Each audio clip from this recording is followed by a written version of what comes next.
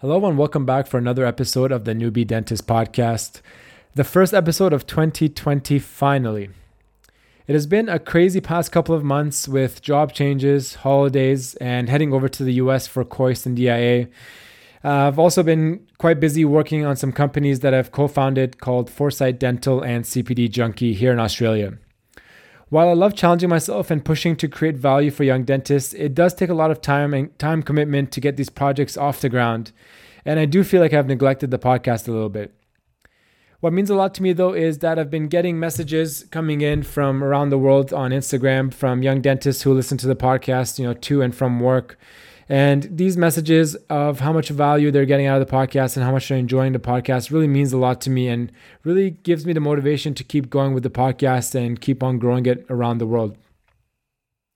I also want to thank Henry Schein Australia for supporting the podcast over the past 6 months. And I'm very excited to be announcing a new sponsor for the podcast in the coming weeks.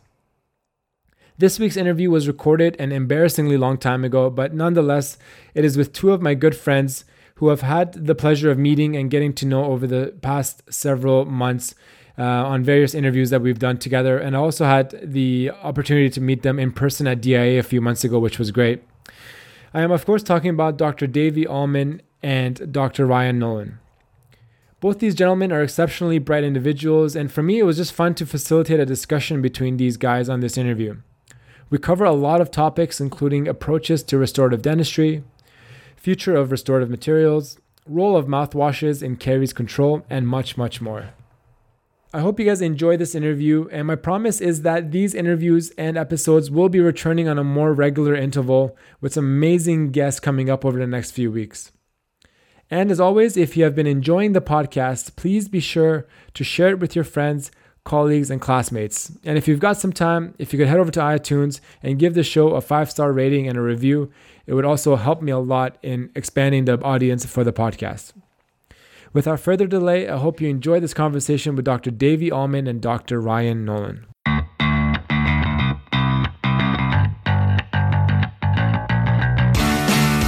Hello, and welcome to the Newbie Dentist Podcast, the safe place for newbie dentists to connect, collaborate, learn, and grow. The Newbie Dentist Podcast aims to provide high-quality and high-value content for all the newbie dentists out there. With your host, Dr. Omid Azami.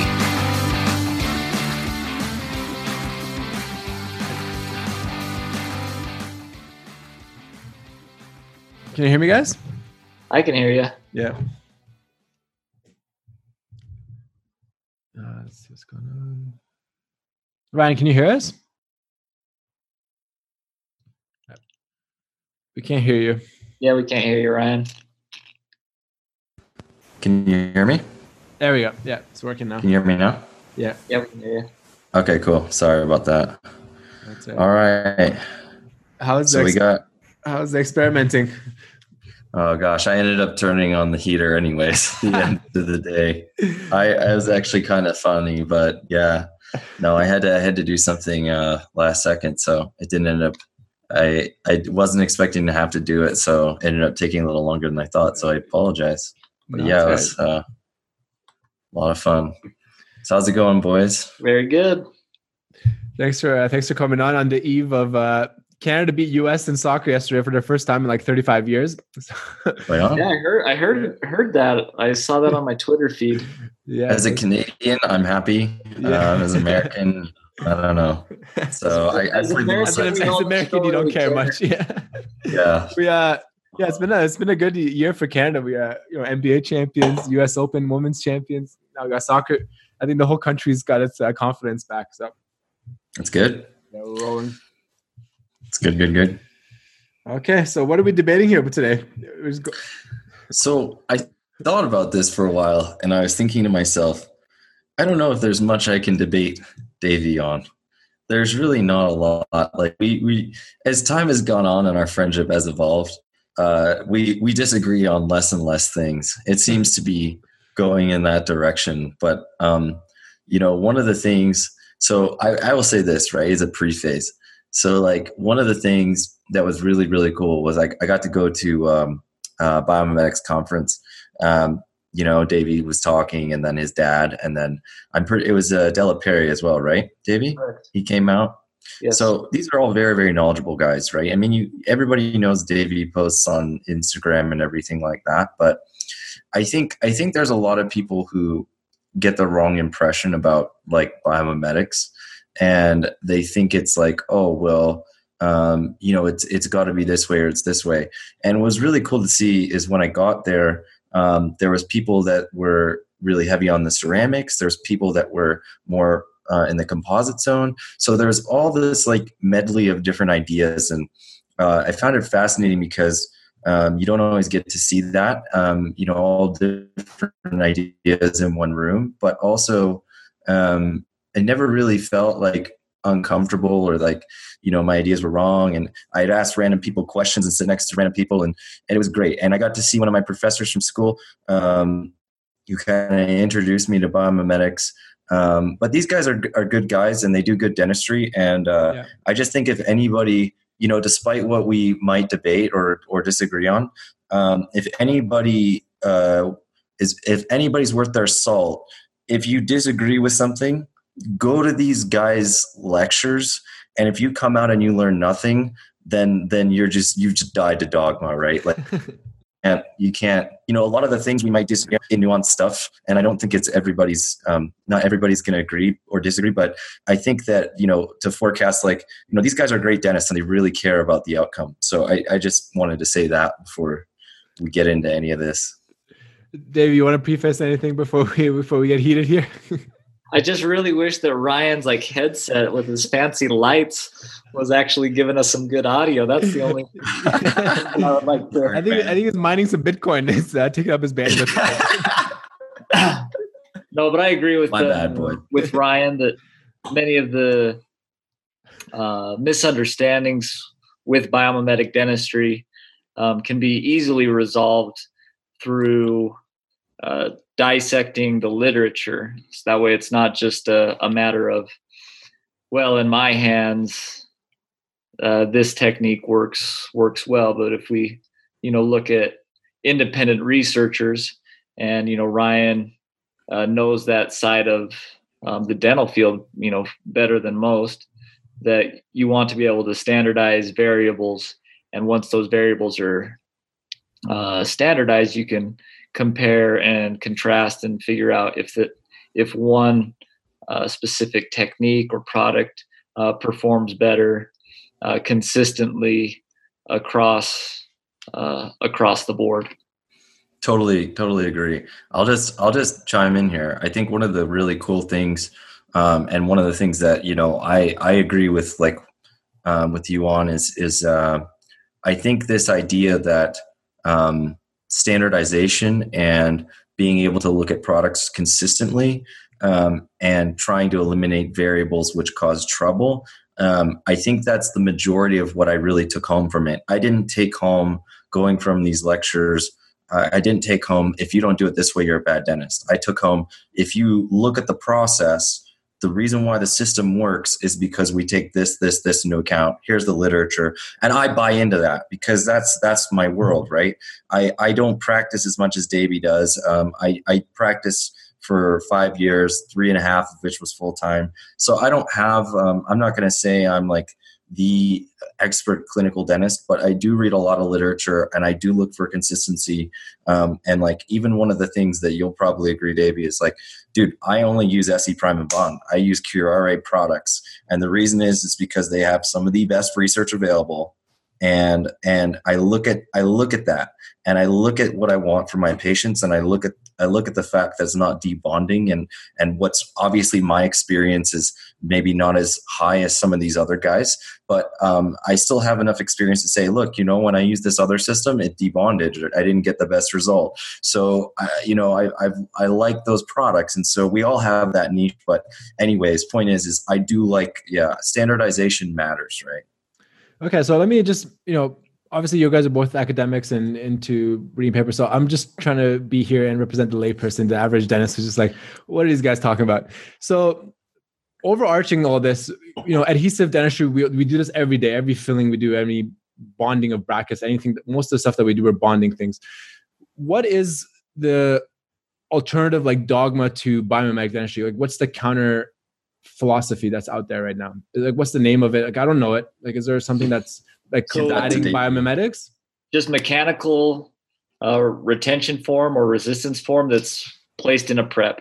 Anytime you have to remove more tooth structure to retain a restoration, I would say that goes directly against that of biomimetic dentistry. So if a dentist is cutting teeth down for crowns regularly, then I would say that is not a biomimetic approach.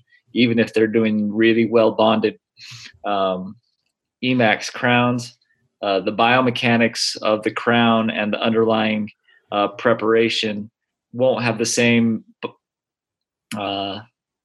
biomechanical properties of an intact tooth. And if we can preserve more of the tooth structure, especially in the cervical third of the tooth of the preparation, then as the tooth is under function and it's bending and flexing, it mimics the natural dentition. Totally. I'll chime in too. I think one of the things is as I practiced more and more, I did less crowns. So one of the things I've replaced crowns in the last 2 years, but I didn't do a single crown in the last 2 years. And it's not because I'm a biomimetic dentist. I'm not going to claim that. It's because what I started realizing is that if I could prep things more conservatively and do like onlays or really, really well done composites, I noticed that they were lasting. I noticed they didn't have issues. And it made me kind of question whether or not I needed a crown for every case, right? And I think a lot of dentists are going to end up in this circuit of, well, insurance isn't going to cover it. And that's a really sad thing. And that's a separate issue. And I'm sure that everybody has their own opinion on it. But I mean, outside of biomimetics, I was doing the same thing for the last 2 years, which is I wasn't really prepping any crowns. I would replace crowns that failed, but I'm not like actively seeking to reduce the tooth structure if it's not necessary. And you know what? I might have had a patient population that was, different than some people. So I don't want to say, I'm better than you because I didn't do that. But I think as you evolve in your career, if you see things that are you feel like are better in your hands or we talk about the average dentist a lot, but like the average dentist might not feel comfortable prepping an onlay. I mean, they're more difficult to do. The retention form and the temporization is more difficult to do. There's a million factors, right? But anyways, I just figured I'd say that. No, and I think just, I think when I first graduated, I was working just visually, it was hard for me to see like why you would do a crown. Like if a tooth has like a large MOD on it and like a, mesiobuccal cusp fractures off, there's like so much tooth that you got to cut away just to put like a cap on top of that. So I was just like, in my mind, I was like, how does this make sense that I got to remove so much tooth just to get like a crown on here where I can just reduce a little bit, just pop something in or just fill that corner that's broken off. So I think that overall old school versus like modern dentistry is like the big debate then. And there's not much arguments for the old school because you see all these old amalgams with all these like fractured cracks and fractured cusps and everything around it. And you don't see it as much with the composites. Well, here's the thing, right? And I know that there's differing opinions on this. So, I mean, call me out if I say something stupid, but I will say this. The one thing I think we can learn from amalgams, they do doom the ship the second you put them in the sense that eventually they will fracture the tooth, right? Or they'll fail or have some issues.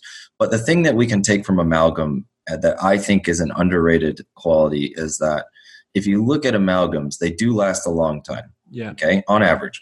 But the problem is obviously the fracture, obviously they fracture and when that happens, it can be catastrophic. But I think the one thing to take home is that the reason why they last a long time is not because they have ideal marginal integrity. Every dentist will tell you, oh, there's huge gaps. You take an SEM or a microscope to amalgam margin, it's really crap.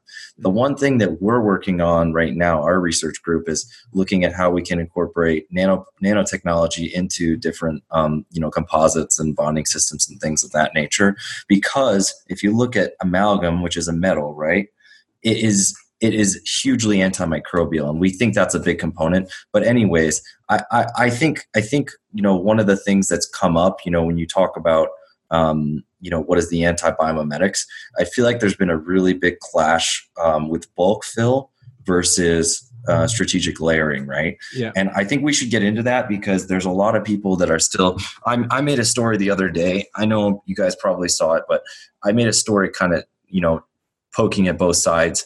But I think one of the things that people are really concerned about is okay, well, what system works or whatever, but I think maybe the best way to break it down is to look at the pros and cons. I know Davey knows a lot about this too. Yeah, so I think that's a great point. Yeah. Yeah, I totally agree with your assessment, Ryan, that amalgam has done a lot of good for dentistry over the last 100 years. Right. I would much rather be fixing a tooth that has had a large failing amalgam than replacing a failed PFM. Right. Because you still have more tooth structure, and you can see that with the amalgam, it's never the amalgam that fails, very rarely, but right. It's the surrounding tooth structure. Right. So oftentimes when you're dealing with resins, it's not so much a problem with the tooth failing, but oftentimes it's some of the shortcomings of the resin material. And right. So I think that is a perfect segue when you're talking about bulk fill materials versus a conventional layering. And so the big misunderstanding with most clinicians when they opt to use a bulk fill material is that they have a poor understanding of polymerization and how bonds take time to develop. So anytime you're gluing something, it takes a certain period of time for a bond or an adhesive system to fully develop before it reaches its maximum strength. And so anytime that you're using a material that shrinks or polymerizes, that stress can be strong enough to either weaken the adhesive interface or delaminate in a bad situation. And with bulk fill technologies that are coming out, a lot of them, in order to decrease the polymerization stress, what they do is they decrease the modulus of elasticity or the stiffness of the material. And so if you have a lower modulus, let's say even if it bonds well under function, you're basically chewing on a marshmallow and will eventually the bond will fatigue at an accelerated rate because it's not mimicking the tooth structure that was once there. Right. And I'll just say this too. I think what you're saying is absolutely correct. But here's where a lot of people I think are getting confused. Depth of cure, like part of the reason why when you make composite, right? So when composite's made and you're adjusting the modulus of elasticity, which is what Davey's talking about. Yeah. You can improve the depth of cure. So you can get it to 4 millimeters, but guess what? One of the downsides of that is your bond strength on average for a bulk fill is not going to be as high, right? So you're going to decrease your bond strength as a result of that. And then on top of it, when you look at a bulk fill versus a conventional composite material, it changes the density. You'll notice when you're playing with it, some of these feel like very, like the viscosity is a lot different. And so I think that a lot of people, when we look at the bulk fill situation, right? And I know there's people out there looking at this and saying, well, look, my layering didn't look as good as, my bulk fill. So I think they're looking at it purely from, or more so from a marginal integrity point of view, and not so much as some of these other factors. Like there's C factor, there's your bond strength, there's all these other things, right? And I think one of the things that we really do have to point out is user experience and how talented you are with your hands and how many times you've done it make a huge difference. If you told me to layer something as a dental student versus right now, my dental student comparison would look garbage compared to what I could do now. Just because I've done it so many times and I know what to look for. And I don't know, maybe Davey, you weigh in on that. I think that's where people are getting a little confused, is just because you increase one property, it sometimes comes at the cost of another, right? Exactly. So Ryan, you deal with sizes of particles on a daily basis, correct? That's correct. Okay, so let's just start with something that's very big. How many millimeters are in a centimeter? 10, right? 10. Okay, so how many millimeters are you from the pulp from like a cable surface? Roughly? 7. About 7. Mm. So in our mind, millimeter is kind of where we get a little bit, that's a small area. But when we think about gaps or cracks underneath a restoration, we're talking about microns.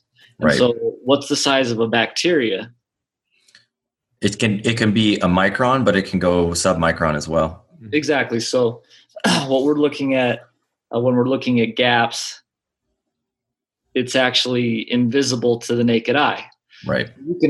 You could do a nice, injection molded bulk fill restoration. You can take a saw to it, and then you can say, look, there's no gaps or cracks.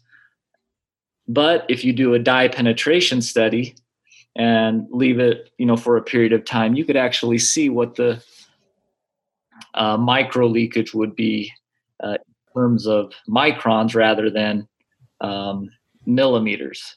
And so if there's a layered composite, but it's well bonded and so there's no gap between the adhesive and the dentin interface, you wouldn't have any staining into the margin, like moving axially, but you might be able to see some defects or air bubbles between the different layers. And so the question is, where is the real important area as far as keeping a tooth sealed? Is it the dentin adhesive interface, or is it between your layers of composite? Dentin adhesive interface, 100%. Exactly. Bacteria between 2 layers of composite, that's not going to create a decayed lesion. No. I'll never forget this. I was a 4th-year dental student, and a couple of my classmates went down to the Dominican Republic to take out a bunch of teeth. I mean, you might have had some classmates that did that, Ryan. Yep. But anyway, they met some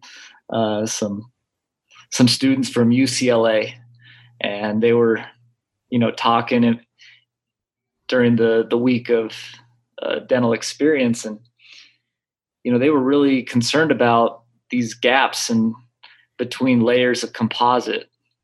And so one of my classmates, when he came back from the Dominican Republic, he was saying, hey, maybe we shouldn't layer composites because, we might be able to start getting decay between our layers. And it took everything for me not to just laugh. Yeah. Because, if there's nothing for, bacteria to attack. Yeah. I mean. Okay, so before we lose the audience here, let me summarize a few things. I think one of the great points you mentioned about bulk fills is perhaps the average dentist is misunderstanding why bulk fill may be limited, because we're thinking from depth of cure perspective of, okay, if I'm packing 5 mils, 4 mils of composite, maybe the deeper layer is not getting cured properly. So that's maybe one of the reasons why the average person is maybe it's not the best idea to do that. But the real issue with it, as you're saying, both of you are actually agreeing on, is that it's not the depth of cure, because we can work around that and the composite improves to allow that. But it's more so that the shrinkage of that much bulk of composite is going to pull on the bond, and you're going to get some delamination or debonding at the important junction of where the composite meets the dentin and the tooth. So I think that's the main issue there. The other question I have about bulk fills, though, from a practicality standpoint and from, all of us working with insurance, especially with you guys in the US with the fees reducing and stuff, people want to work a little bit faster, but the people who want to work faster but also be conscientious of the work that they're doing, how bad is it actually to do that? What innovations are coming to allow bulk fill? And how can we, work a little bit faster than sitting there doing incremental millimeter increments? Also not do a disastrous thing for the patient, but do something that's acceptable. And so the first thing you need to do is become very familiar with the research from Ali Sauter from the University of Washington, who's did multiple OCT scans of various bulk fills with various adhesives. And in 2 millimeter preps with a good adhesive, the bond was strong enough to stay sealed. With bad adhesives, with very popular universal adhesive, we talked about this before, Omid, and another adhesive. But anyways, even at a 2 millimeter depth, it shows in real time the delamination. And so if you're going to use a bulk fill material, you have to use a good adhesive. Yeah. Now, I don't think that that's still a great strategy, because that same group of researchers also showed these OCT scans at 4 millimeter preps. And that's what, every bulk fill manufacturer, claims. It says, at 4 millimeters, we get the depth of cure that you can just, bulk fill, and that the shrinkage stress is, X amount.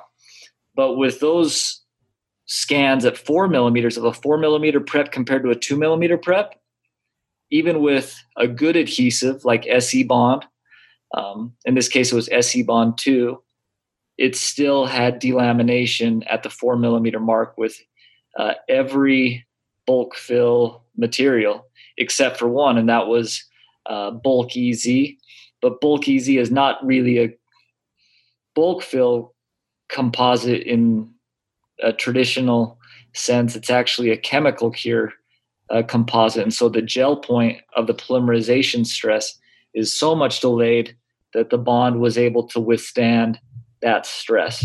And so if a bond is strong enough to withstand the stress, then you will have adhesive success. But if the stress is higher than the early bond, you will have delamination.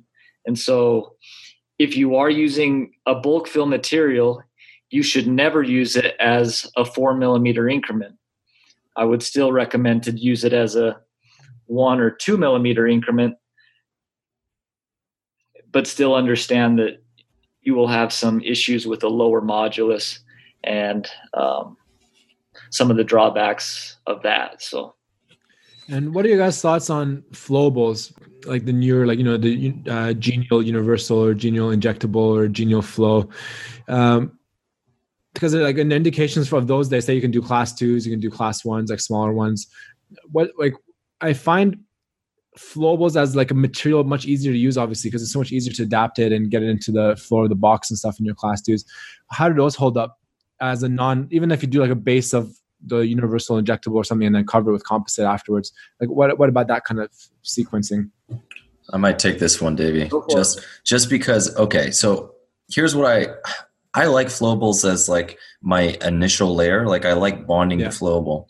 However, what I noticed as I was doing more and more work, and this is more from experience than literature, so just take this for what it's worth.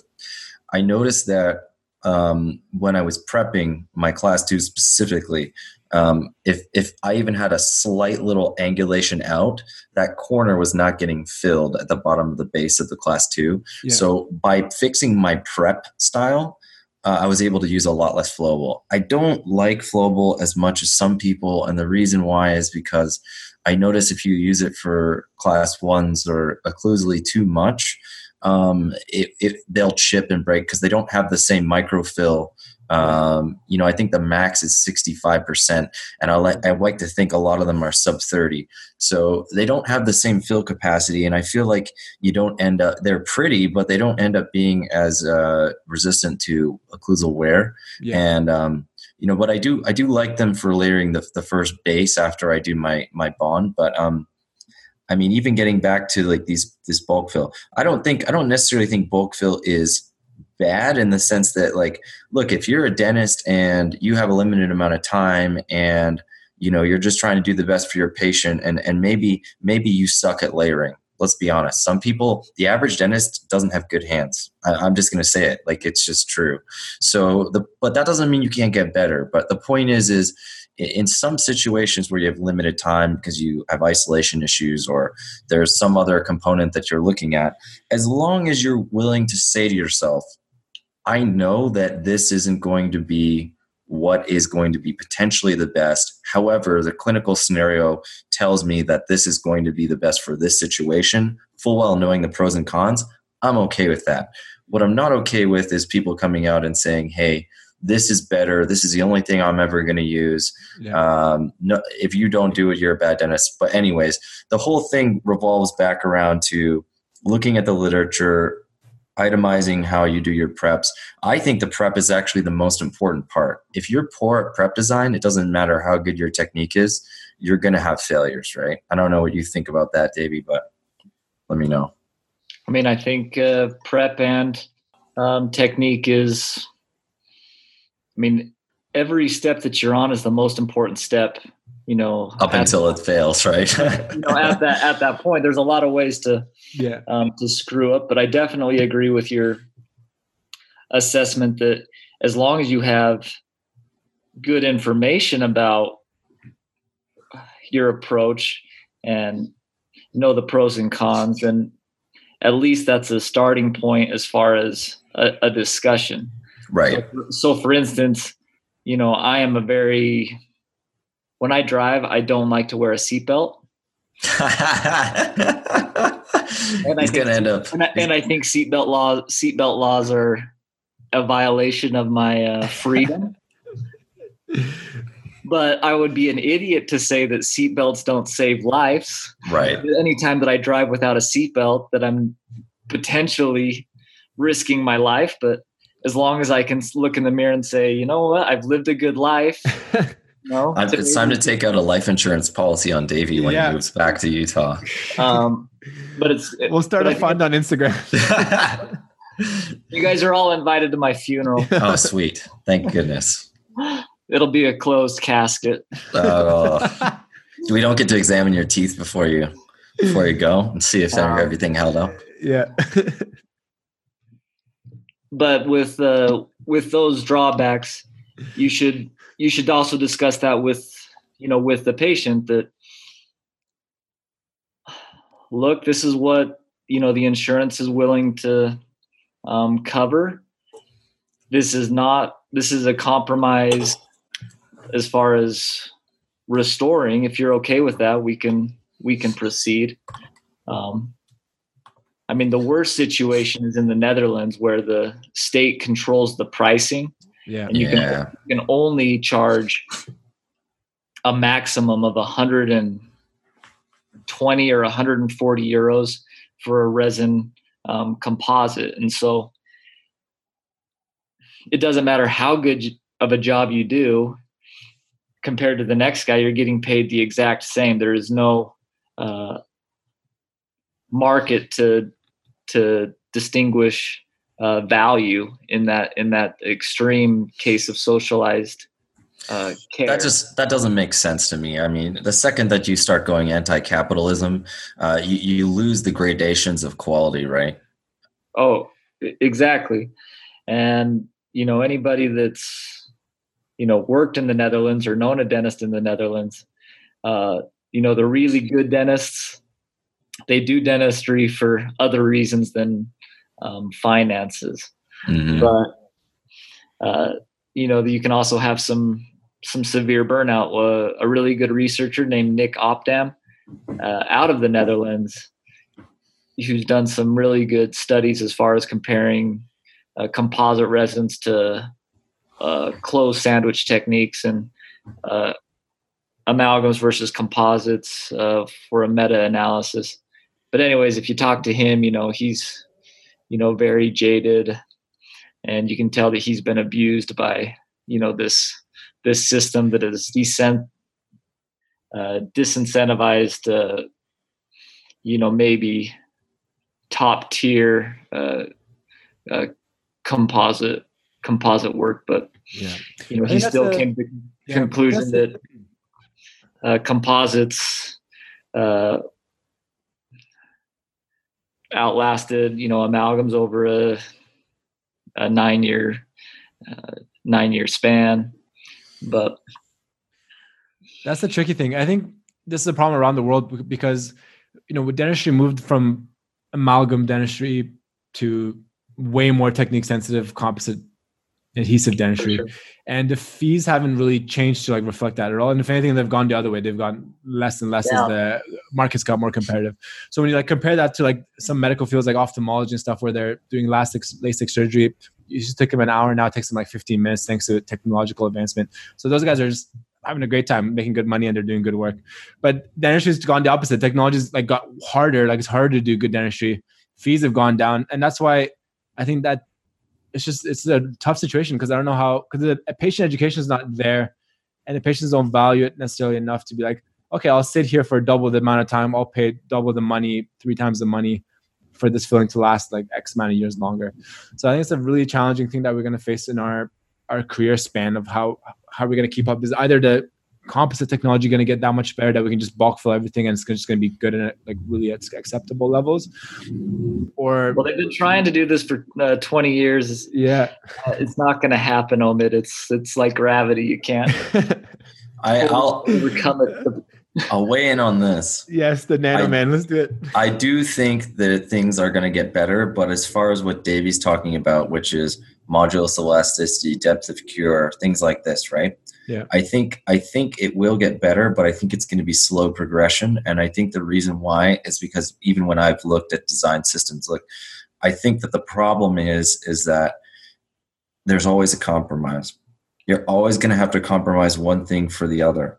We're not at the point where we can make this material magically auto-transform and auto-cure without a downside. We can't get all the marginal integrity we want and also have no leakage. Like there's just no, there's no perfect system, right? Yeah. So we have to go off the literature and we have to, continue to push ourselves. And it's funny. I've talked to dentists who are much, much older than me.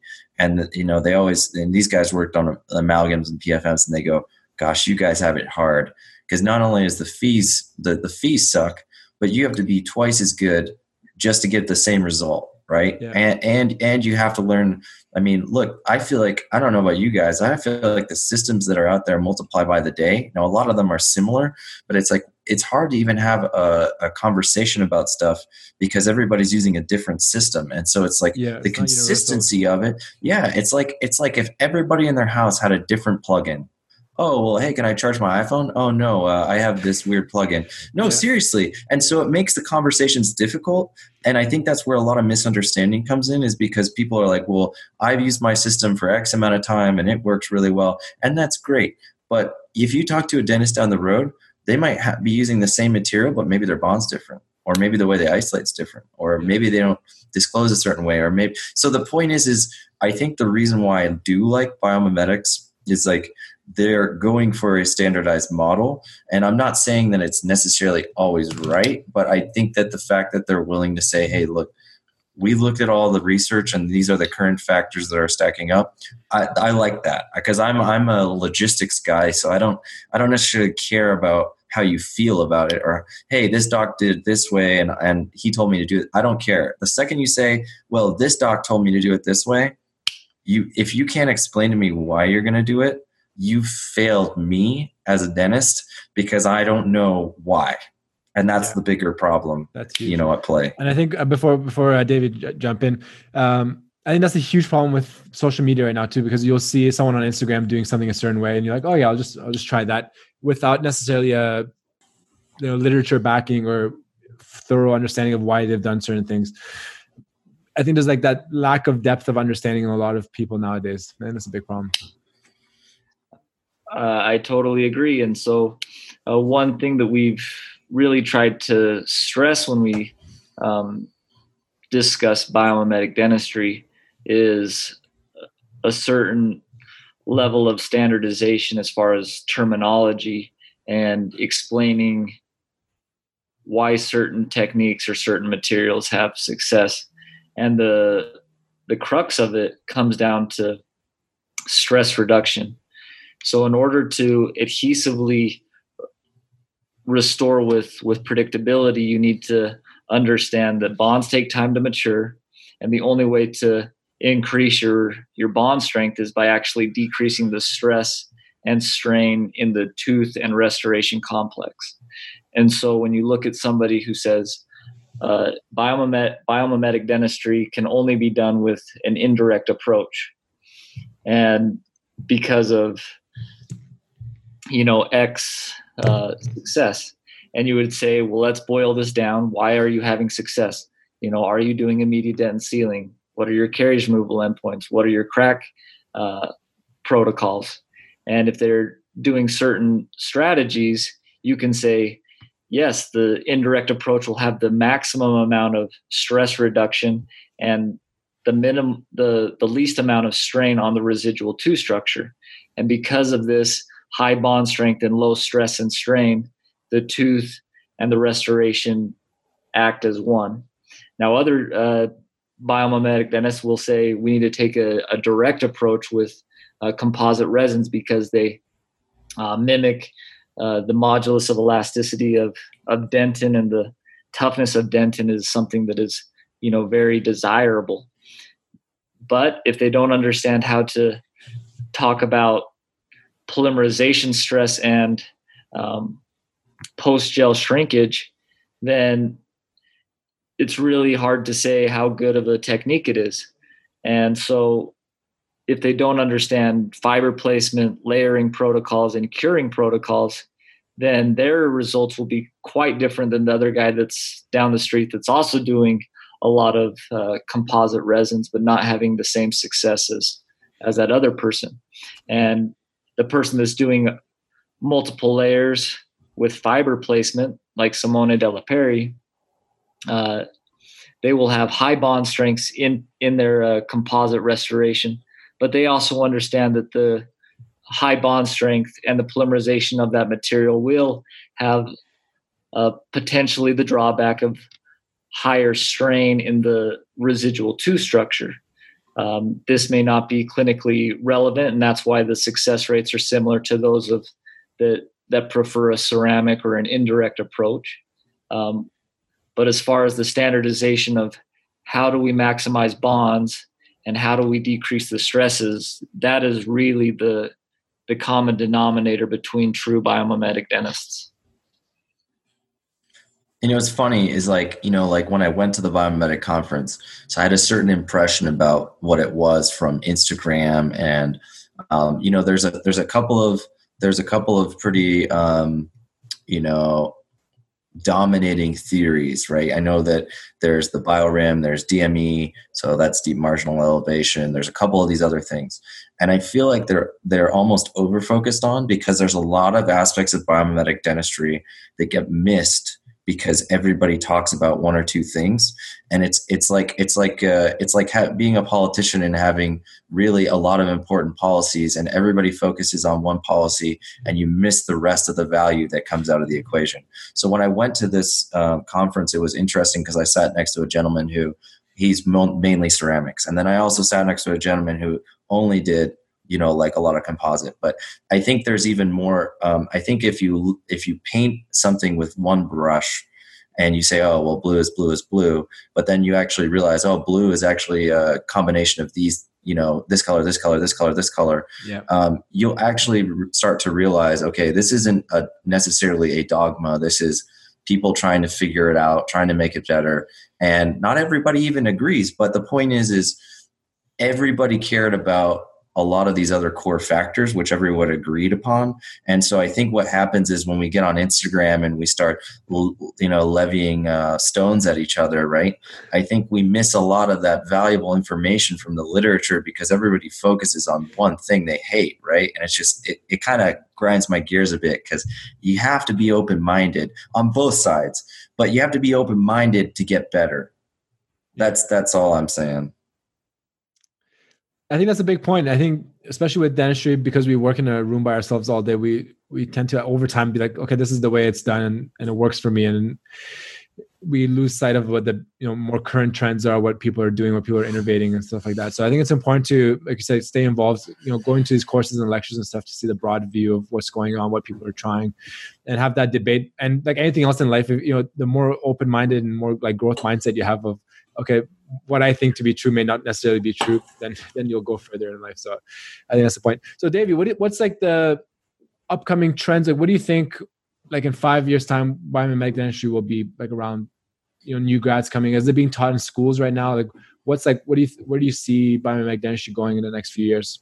The only dental school that I would consider fully biomimetic, maybe in the world, is probably the University of Geneva in Switzerland.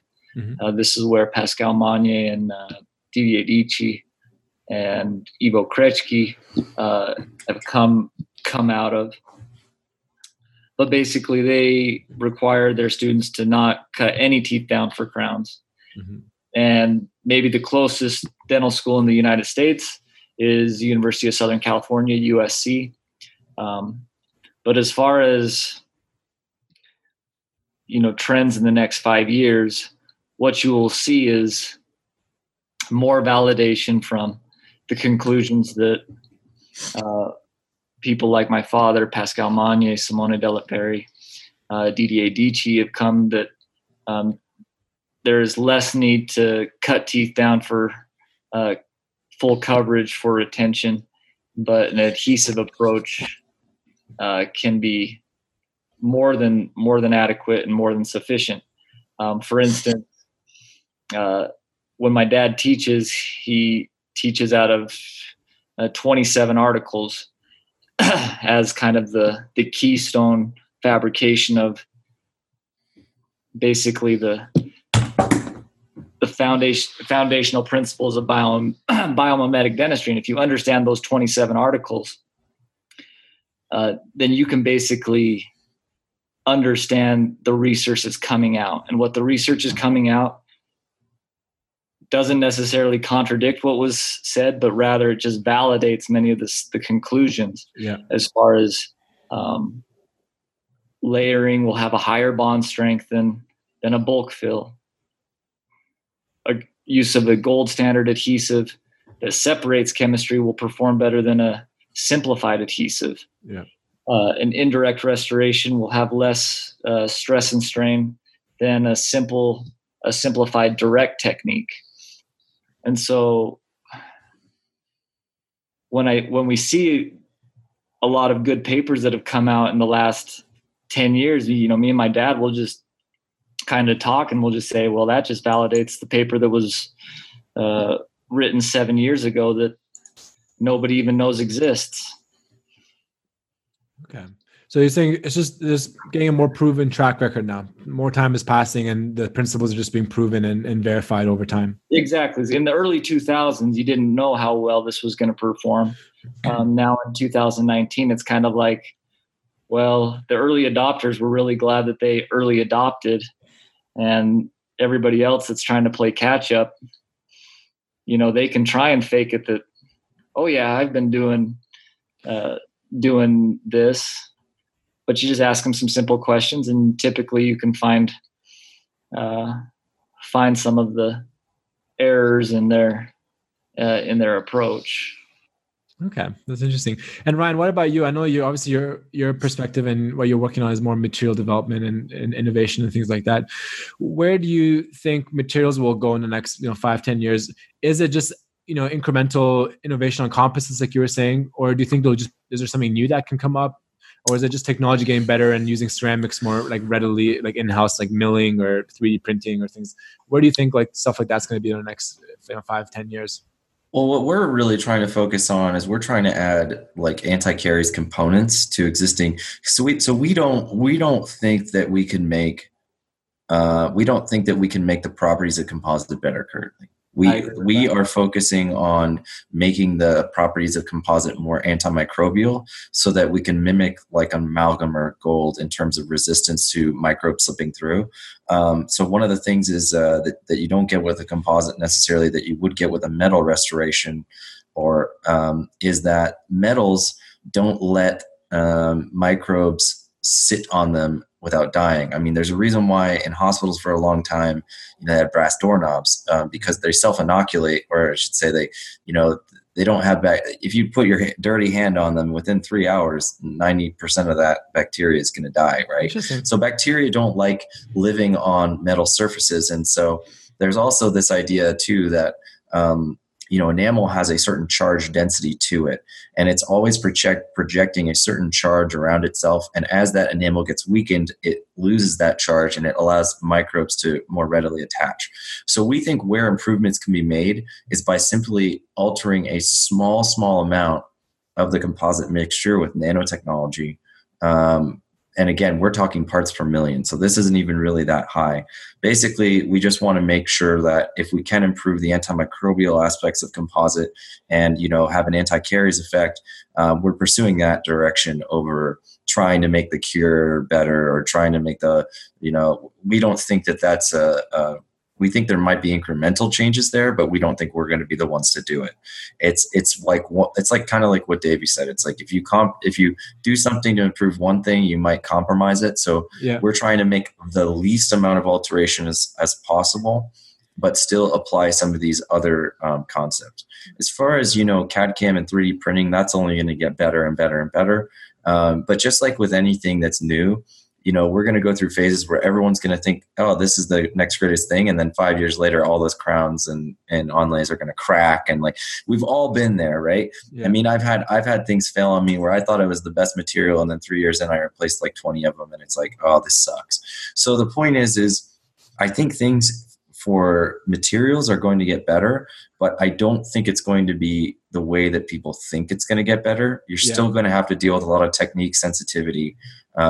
But we're hoping that the nanotechnology aspects and improvements will help basically reduce certain aspects which make restorations fail, which is like biofilm and plaque attachment and calcium release and things like that. So that's the direction we're going. But again, I also agree that like the least amount of tooth structure you have to remove, we want to focus on getting the lifespan of these materials up. And part of that lifespan is certain patients aren't going to clean, their hygiene might suck. Yeah. And so if we can improve the material such that it has more antimicrobial capacity, I think that's where we're going to see the improvements in the next 5 years. Yeah, for sure.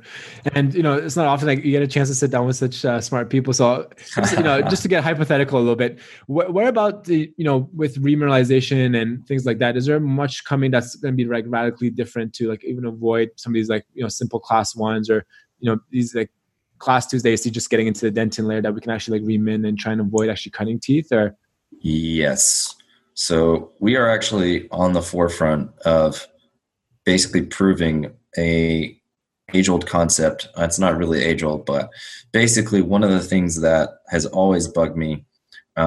So again, I'm not anti-fluoride, but fluoride works in vitro, but what you'll notice in vivo, it doesn't do as good of a job. And the reason why is because there's a lot of biofilm blocking the entrance into getting onto tooth structure. Yeah. So there was a couple of studies that were done 2018, 2019, where these guys actually sat down and they said, if I give somebody 20,000 parts per million of fluoride, or even 1,000 parts per million of fluoride, how much actually gets through to the other side? And it was like 2, 3, 4%. It was ugly, the numbers, right? Yeah. So really what we want to focus on is how do we get a better delivery system in vivo to match what's actually happening in vitro? And what we're finding is that cations, so metals, right, are actually just as effective, if not more effective, at remineralizing tooth structure as a anion like fluoride. So we think that the nanotechnology is going to be able to help prevent a lot of different caries aspects and demineralization, and help to substitute the lattice such that it improves not only the acid resistance, but also the antimicrobial aspects and things of that nature. So we have a study coming out, probably should be done in a month or two. We did a bunch of samples, and we tested a standard sodium fluoride against our Elementa. It's our flagship product. And we're seeing some pretty phenomenal early results. Can't tell you what they are just yet, but we think that there's better ways to make remineralization happen. I also have a paper, I think I sent it to Davey. He probably hasn't read it. He's too busy. But it outlines so just like how biomimetics has all these different things they take into account, remineralization has a bunch of different factors that go into it. You know, pH, ionic strength, the kind of salts that you use, what's the activity effects. There's all these different chemical properties that make a big difference in prevention and also increasing and optimizing formulas. So look, just like any company, we're trying to optimize our formulations to make them the best that we can. But we think we have the most cutting edge technology to do that. I'm a bit biased. I mean, I'll just admit I'm biased. You can laugh at me if you want, but it's funny because, you know, when my partner and I actually ended up going down this route, we really looked at all these factors and we really compiled them and looked at all the research. So we're just trying to make more standardized ways and frankly better ways to remineralize tooth structure so that you don't even end up having to decide whether you want this restoration or that restoration. And I feel like the biggest problem I have that I can't mentally get around, dentists are so concerned about the output of their outcomes for their patients that we've left prevention to the wolves. And when I say the wolves, I mean charlatans. And when I say charlatans, I mean people who literally have no business talking prevention, not accredited with anything, don't do research.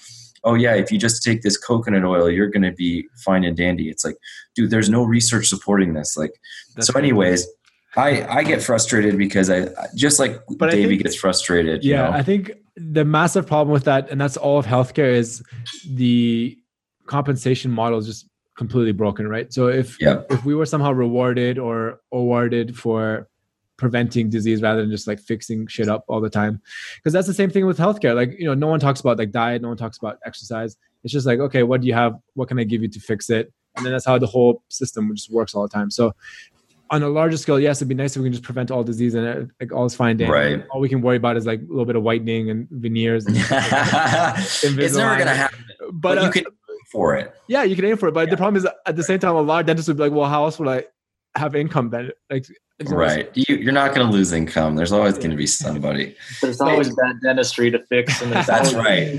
But it's not like sugar isn't addicting, right? Right. Hey, Davey, can I plug you for a product review over here? What's your favorite mouthwash? You know, what are you using these days? You know, what's the deal? Well, sure. My favorite mouthwash is Listerine. Oh my God. Get out of here. No. It's not Red Bull or Mountain Dew. Get out of here. Kind of a little backstory with Ryan. Every once in a while, I would get a post. I'd put a post a couple years ago, and I'd get this guy that would just try and troll me a little bit. And I didn't really know who this Ryan Nolan guy was, but obviously he thought he was very smart, and I thought I was very smart, and so we, have these long philosophical discussions. But when I first heard Ryan on your podcast, Omid, I knew that he was taking an approach that was more scientific than less scientific, especially with this idea of mouth rinses, because all of us know that mouth rinses promise the world and provide us nothing. Yeah. We've all seen people that get, topical fluoride treatment with promises of preventing cavities, and every year they come back with more decalcification. And so this idea that possibly we need to take a different approach, and with some of the introduction that I've had to silver diamine fluoride, as far as an antimicrobial element, and also some of the studies from Cuba comparing that to topical fluoride as far as reducing carious lesions, even though it makes the teeth turn black, which is unideal if you live in a modern society. But as far as its effectiveness, it was way better than what everybody promotes as far as, fluoride this, fluoride that. But when he's talking about nano silver particles, it perked my ears. And I also knew that he also went through an extensive literature review before he even decided to develop a product. And, so I became very interested in what, Ryan had to say. I would never tell him in person because I don't want his ego to start. I'll mute him right now so he doesn't hear this. But anyway, every time that, I would drink a a soda pop, or he would hear that I was eating some gummy bears or something. He'd be like, "Oh, I really need to send your mouth rinse." And I'm just like trying to play it cool and say, "You know what? Sure, I'd love for you to." I didn't want to say I really need your mouth rinse, but in the back of my mind, it's like, Ryan, you promised me this mouth rinse, 3 months ago. Where is it? I'm still waiting on mine, by the way. I'm still drinking a lot of Mountain Dew. But anyways, one thing that I really found very interesting with my own personal use with Elementa was I found that some of the biofilm that was very tricky for me to remove with just a toothbrush and floss on the cervical third of the linguals of my lower molars, all of a sudden after using the mouth rinse for a couple of days, that amount of plaque that was adhering to the tooth and to the cuff of the gum tissue was just quite a bit less. And if somebody who drinks a lot of acid and eats a lot of sugar could have that kind of result, it really was very encouraging for me as far as what he was saying isn't necessarily just a bunch of hot air. And so I just had a cleaning just recently, and the hygienist was very impressed with how little plaque there was. And so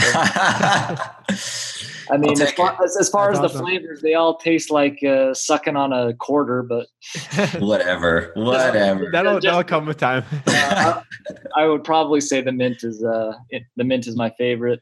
The cinnamon is also very good. I've got a signed bottle of cinnamon that'll never open because I don't want the. You should do a limited. I want the value to stay very high. Is that a good enough? I'll take it, man. I think it's funny too. Like, so we have all these like products coming out, and I think it's funny. I was expecting more pushback from the dental community, but a lot of people are very receptive, especially after they try the product. Right? They're like, "Oh, like I actually noticed a difference," and I've been telling people for a long time, like, look, you don't have to have XYZ in your products in order for things to work. And in fact, we want to shift the conversation back in this direction. And my hope with Elementa, if we do anything, is to get the big boys to say, oh shit, maybe we've been doing this the wrong way.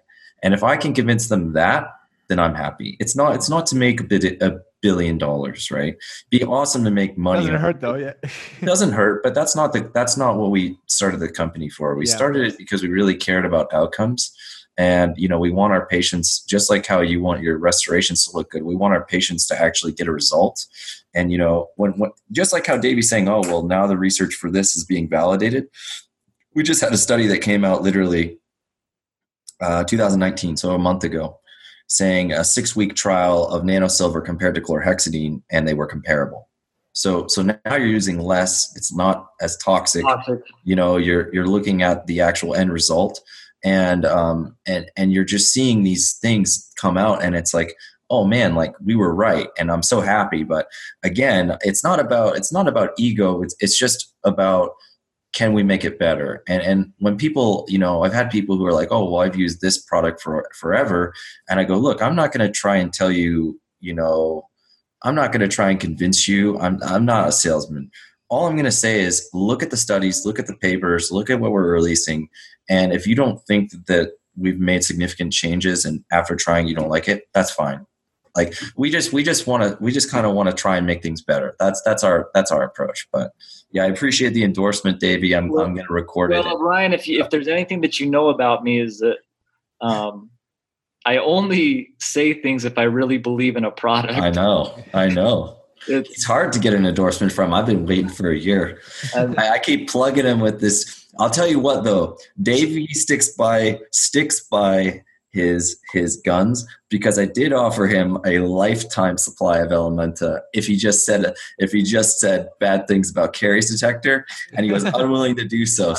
I would never do it. I'd rather pay the $12 bottle at Whole Foods. Well, so we know that Davey sticks by his morals, and that's great. Yeah. And maybe he'll have a chance to win a lifetime supply at some point, but it looks like that opportunity is drying out. But he is moving back to Utah in October, right? Right, Davey? Yeah, I'll see you at the end of the at the end of the month. So when I drive up, I'll price. He'll get some free bottles anyways. Omid, I feel bad because you're in Australia and we haven't released we're going to Australia, but we're not there yet. And you were in Canada. I'm waiting, but I'll bring some for me to DIA and I'll grab some from you there. I'll try it out. There you go. So yeah, it's going and then they don't have sugar in Australia. They just have like Vegemite. So they don't have. We don't have high fructose corn syrup. We use actual sugar, so it's good. Hey man, I just think the thing is like at the end of the day, you know, we all want to do our best for our patients and we all want to, you know, try and improve things. And I think if everybody took that perspective and just zoomed out for a second and said, hey, look, people are trying to make it better. Let's forget the dogma. Let's forget this or that item. You know, if I see a dentist or a dental student or whatever trying to do better, I'm happy about it. So, I mean, as long as people are open to new ideas because things are, you know, are changing, you know, that makes me happy. So the fact that I got Davey to, you know, try my product and, you know, it's funny because I tell people, I'm like, some of my best buddies I get from disagreements. I don't get them necessarily just because I agree with everything they say, but like, it's funny because like our friendship has grown because we disagreed on certain things and then we end up talking more and then we realize we have a lot more in common than you probably think, you know. That's the best way for sure.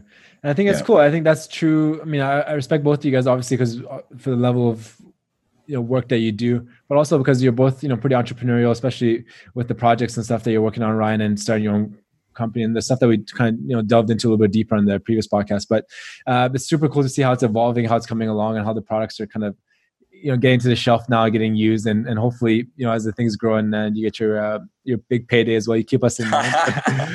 You messaged me a couple of years ago, we were talking about nanoparticles, David. I'm like, Ryan, let me just invest, like, give me like 0.1% of a share. yeah. When is get in this? Let me get in here. Jump on this, Ryan. Give me 1%. Guys, the ground floor is gone. But insider trading. Tell you what, man. Right? I'll tell you what, Davey. You get me some biomimetic endorsements, we'll talk, man. Yeah. We'll talk. You might get on the ship. You never know. Yeah. Like, I'll throw you a lifeboat. You know? Well, lucky for you, I'm almost famous in some circles. One day, I hope to be ghost famous. I hope to be like semi-famous in, you know, in the field of dentistry. But then, like, I go to the grocery store and no one knows who I am. Like, I'm happy with that. You know? Yeah, you won't have that problem. There's not much crossover between dentistry and popular media. But yeah. But yeah, I don't post like I don't post like a lot of cases, so I feel like I kind of struggle on keeping people's attention but I don't care. I don't care if people follow me or don't. But the point is like, you know, when you see guys like Davey who are like posting these amazing looking cases, you know, it's just so easy to click and follow. I mean, I even like looking at him, and I'm actually harder on him than some people. I'll actually message him and say, what if you did this differently? I'm sure it annoys him, but I don't really care. You know, it's how our friendship continues to blossom. That's right. Is if I get a DM from Ryan that says, "Well, did you think about this?" and I say, "Maybe." I was just glad to get a couple of pictures taken. Yeah, dude, dentistry is hard, man. Let's just all agree on this. Dentistry is hard. It's not easy. It doesn't get easier. When I see these deep decay cases that Davey takes on, God bless you, man. God bless you. Lord's work over there, man. Exo implants. Yeah. Some people, I mean, they jump to implants or whatever, but it's like, dude, the fact that you can save these teeth, think about the patient, right? The patient's benefiting so much from that. And so not everybody's going to be able to do that because of insurance or because of ideology or because of a number of reasons. But look, the guy's doing the best he can. He's doing good work. I'd be happy to have any of the work. I'll probably go see him when he's in town, you know, try him out, take him for a spin.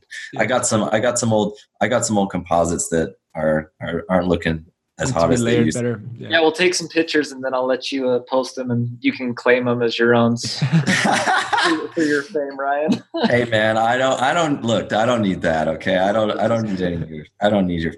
All I want, Omid, okay? All I want is for this to be the number one downloaded episode of your podcast so that I can claim that I gave Davey a chance to come back From what spot are you? Number 6? 6 now? Well, my original was still number 1, but the second interview dropped down to number 6, man. I think. Slipped on the rankings. If we do a few more interviews, I gotta rename the show the Davey Allman Show, and then we'll be good to go. Listen. I've held a steady rank 9. Okay, I don't want to brag. Top 10 is nothing to. It's nothing to. But I feel like if we get these two names on there, I mean, we gotta at least. I'm probably gonna steal some of Davey's fame, so it's okay. I think you have to do a promotion and give away a bottle of Elementa to every American-based listener, and then now that Omid has taken sponsorships, where's Elementa on the? Tell you what we'll do. That's the fastest way to That's get. That's a good idea, man. 1. I think this episode is brought to you by Elementa. It sounds nice, got a nice ring to it. Tell you what we'll do is I'll talk to marketing and we'll see if we can't. So for our American listeners, right? If we can get them a year supply of mouthwash, which is really awesome, by the way. That is pretty awesome. So I'll talk to marketing about it, and we'll see if we can't. If you listen to this and you tag a friend, we'll figure something out, and then we'll let Omid choose someone randomly. Hopefully, it's not Davey, because I know he's gonna be posting on there. But we'll do some promotion, and I'm happy to throw some of my products out there. That'd be cool. I think it'd be a nice way of that. And Dave, if you got some extra Caries detector dye lying around as well, we can hey man, you got a few bottles. You got some biomimetic dentistry that you can give away. If you what you can do is prep some MOD composites, cure them, and then we'll just sell the pre-formed MODs for indirect bonding. Hey Davey, we're gonna come out with a special edition of mouthwash with your signature on it, and it's gonna be the only one that you ever sign or something like that. And it'll be like so cool. I would feel so almost famous again. There you go. There you go. We'll get you back to the number 1 spot, buddy. Don't worry. Well, I don't want to. I'm still the number 1. I don't want to share. Yeah. So he doesn't want to dethrone himself. Yeah. I'm just kidding. Listen, well, dude, we gotta get Davey's dad on here at some point. He's hilarious. He's awesome. That's the real genius, Omid. You need to get my father on there. Yeah, put us in touch, man. I'd love to set that up. It'd be cool to pick his brain and talk about the origins of biomimetic dentistry and how it's evolved over the years and things like that. It'd be cool to see his experiences. I'll shoot you his email, and he's listened to a couple of your podcasts, and he's looking forward to meeting you at DIA. So you're on his radar. Okay, good. Yeah, I'm upset. I thought the conference was Saturday, Sunday, so I was all excited. I was gonna leave. I'm doing Kois, so I was gonna leave Friday night, get there Saturday, and so I'm gonna miss the Friday, but I'll be there on the Saturday, and we'll catch up. I think I'm speaking. I want to say I'm speaking Saturday, but I don't know yet. I'm doing a breakout session. So, Davey, when are you speaking? Do you know? I don't know. You don't know yet. Try and push for Saturday so I can come watch. So I think I just told them I'd be flexible. So there you go. And I don't think they've come out with the schedule yet, right, Ryan? No, I think some people have been finalized, but I haven't seen a finalized schedule. I think with breakouts like you and me, we'll be. Yeah. They'll just kind of find a good time based off of whatever. I told our guys that we did a sync last year. You guys missed out. It was a pretty dope sync. But I was telling one of our guys, I'm like, dude, what if we do like a fountain or something that just has nano silver mouth rinse? Just something ridiculous. Yeah. Just something over the top. Just so people can come by with their little cup and it's like, oh, what flavor is in the waterfall today? It's like, oh, it's bubblegum. It's a bubblegum waterfall. How many flavors do you have now? So I think we have 8 mouthwash, and then we have 8 tooth gel, but only 4 are currently going to be available in the next couple of weeks. So, and we also have dental mints. So we're working on, I want to say by the end of the year, we should have 53 different SKUs. That's huge. But yeah, so there's going to be 8 different. So we wanted to expand our flavor profiles because we know people like Davey like the taste of candy. So we have a lollipop flavored one. I'm sure he's going to love it. It's probably going to remind him of all the candy that he eats at night before bed. I overdose on nano silver particles. It's your fault. Yeah, look, Is it safe nano to silver. drink? Yeah, so it's funny because we did toxicology profiles, and this is where it kind of gets different than chlorhexidine and CPC and all these other things. So we did a cytotoxicity test. This will actually be published here pretty shortly, and we were able to determine that the nanosilver was non-toxic to mammalian cells at all the levels we tested it, which is in stark contrast to chlorhexidine, which killed everything, and CPC, which kills everything. Yeah. And we also got a toxicology report on our rinse. So a certified toxicology group looked at it and analyzed it, did all the literature review, and said, "Hey, this is good." So there's no, if you accidentally swallow it, even though we don't recommend swallowing it, you don't have to call a poison control center. The ingredients are all natural. Our nanosilver is made with a plant-based compound, which is what gives it the biocompatibility that it does. So we don't use any harsh chemicals. But what is funny, because everybody focuses on like the endpoint, which is great, which is the product. But I'm the most proud with my vegan lifestyle. That's right. Yeah. So I'm the most proud of the engineering. There's no bone broth or anything in there? No. I am not vegan. Let the records. I'm most proud of the 2 years of engineering that went into developing just the nanosilver. Yeah. That is what people don't understand. That was the innovation that really got us over the hump. Because what people don't get is like, it's such a tricky compound. And so, there's a lot of people, there's a lady in New Zealand, and there's a couple other big players that have said, oh, well, we came up with nanosilver and it's great for, preventing caries. And then you see no products. And the reason why you see no products is because nanosilver is an extremely sensitive material. So that if you don't biodesign it properly, it won't stay stable. So are you going to tell them how you biodesigned it? I can't tell you the components. Well, how you made the mistake where you accidentally no, it's overestimated the amount of compound, and all of a sudden. Yeah, so it's funny because like baking soda and vinegar type. That's the extent of my chemistry knowledge. Most innovations come from mistakes, and I'm not an exception. So there was some play at certain ingredients and profiles and things I won't get into, but where we ended up changing the ratios drastically and ended up getting all of a sudden it worked. Result, right? And so it's funny because like I was saying, that if you go online, you'll see all these people talking about nanosilver, and then you see 5 years later no product. So the reason is because you actually have to engineer it with certain kind of like encapsulations, and those encapsulations really provide all that extra stability you need in order to put them in dental formulations with fluoride, xylitol, calcium, salts, all this different stuff. So that was the thing that I'm the most proud of, to be honest. And that was your background before you went to dental school, was those nanotech. Yeah. Carbon nanotubes is what I studied in college, but we worked on a bunch of different things. And so it's funny because the class that I learned the most from, they actually don't have it in the curriculum anymore, which is inorganic chemistry, which is the study of like metals and metallic compounds and things like that. But yeah, so being able to take that knowledge and apply it and make something that's going to work and has widespread application, it just makes me so happy. I mean, I know that's probably like nobody cares, but it's just, there's a reason why not everybody has these kind of products. It's because it's funny too. I'll have people reach out and they're like, oh, I'd love to do research on your product. I tried reaching out to certain other people and they're saying they're still in development. And it's like, there's a reason why it's still in development. It's a difficult problem to solve. Yeah.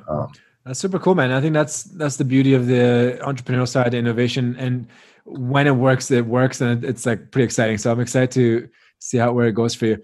Any last minute things you guys want to chat about before we wrap up? No, I just thought this was a lot of fun. Yeah, it was great.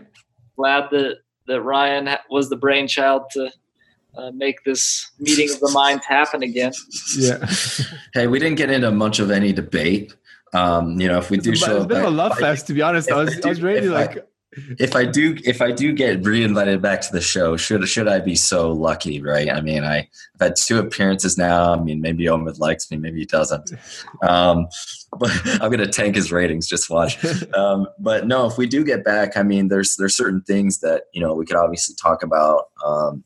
But I think it'd be really good to have Davey's dad on. He's a really cool guy. I could listen to the guy for hours. And he gives probably a more widespread perspective than us. But as always, man, I love your show. I've listened probably most, not all, but most of the episodes.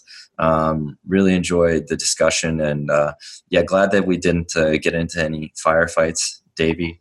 We'll keep it to the DMs. How about that? Well, it's hard to fight when you've come around to agree with me, and I've come around to agree that your mouth rinse is the best on the market. So yeah, there you go. To be honest, but it's all good. Sorry, Omid. We promised, and then under delivered. I got to rename my working title now. That's it. What was it? What was going to be the title? I don't know. Like the debate of the century. The Great Debate or something. Yeah. The Great Debate. It's more like the Great Agreements or something. I don't know. Bromance 2.0 or something. Yeah. We'll work with something out. Awesome, guys. Thanks a lot. I'm looking forward to catching up with you guys in December, coming up in a few weeks there. Hopefully you'll be speaking on the Sunday, on the Saturday, so I can actually come and see you guys speak a little bit as well. But looking forward to catching up afterwards, and hopefully get together after the conference as well. Awesome. Sure, man. Looking forward to it, Omid. Hey, thanks, man. All right. See you, Ryan. See ya. Bye, Omid.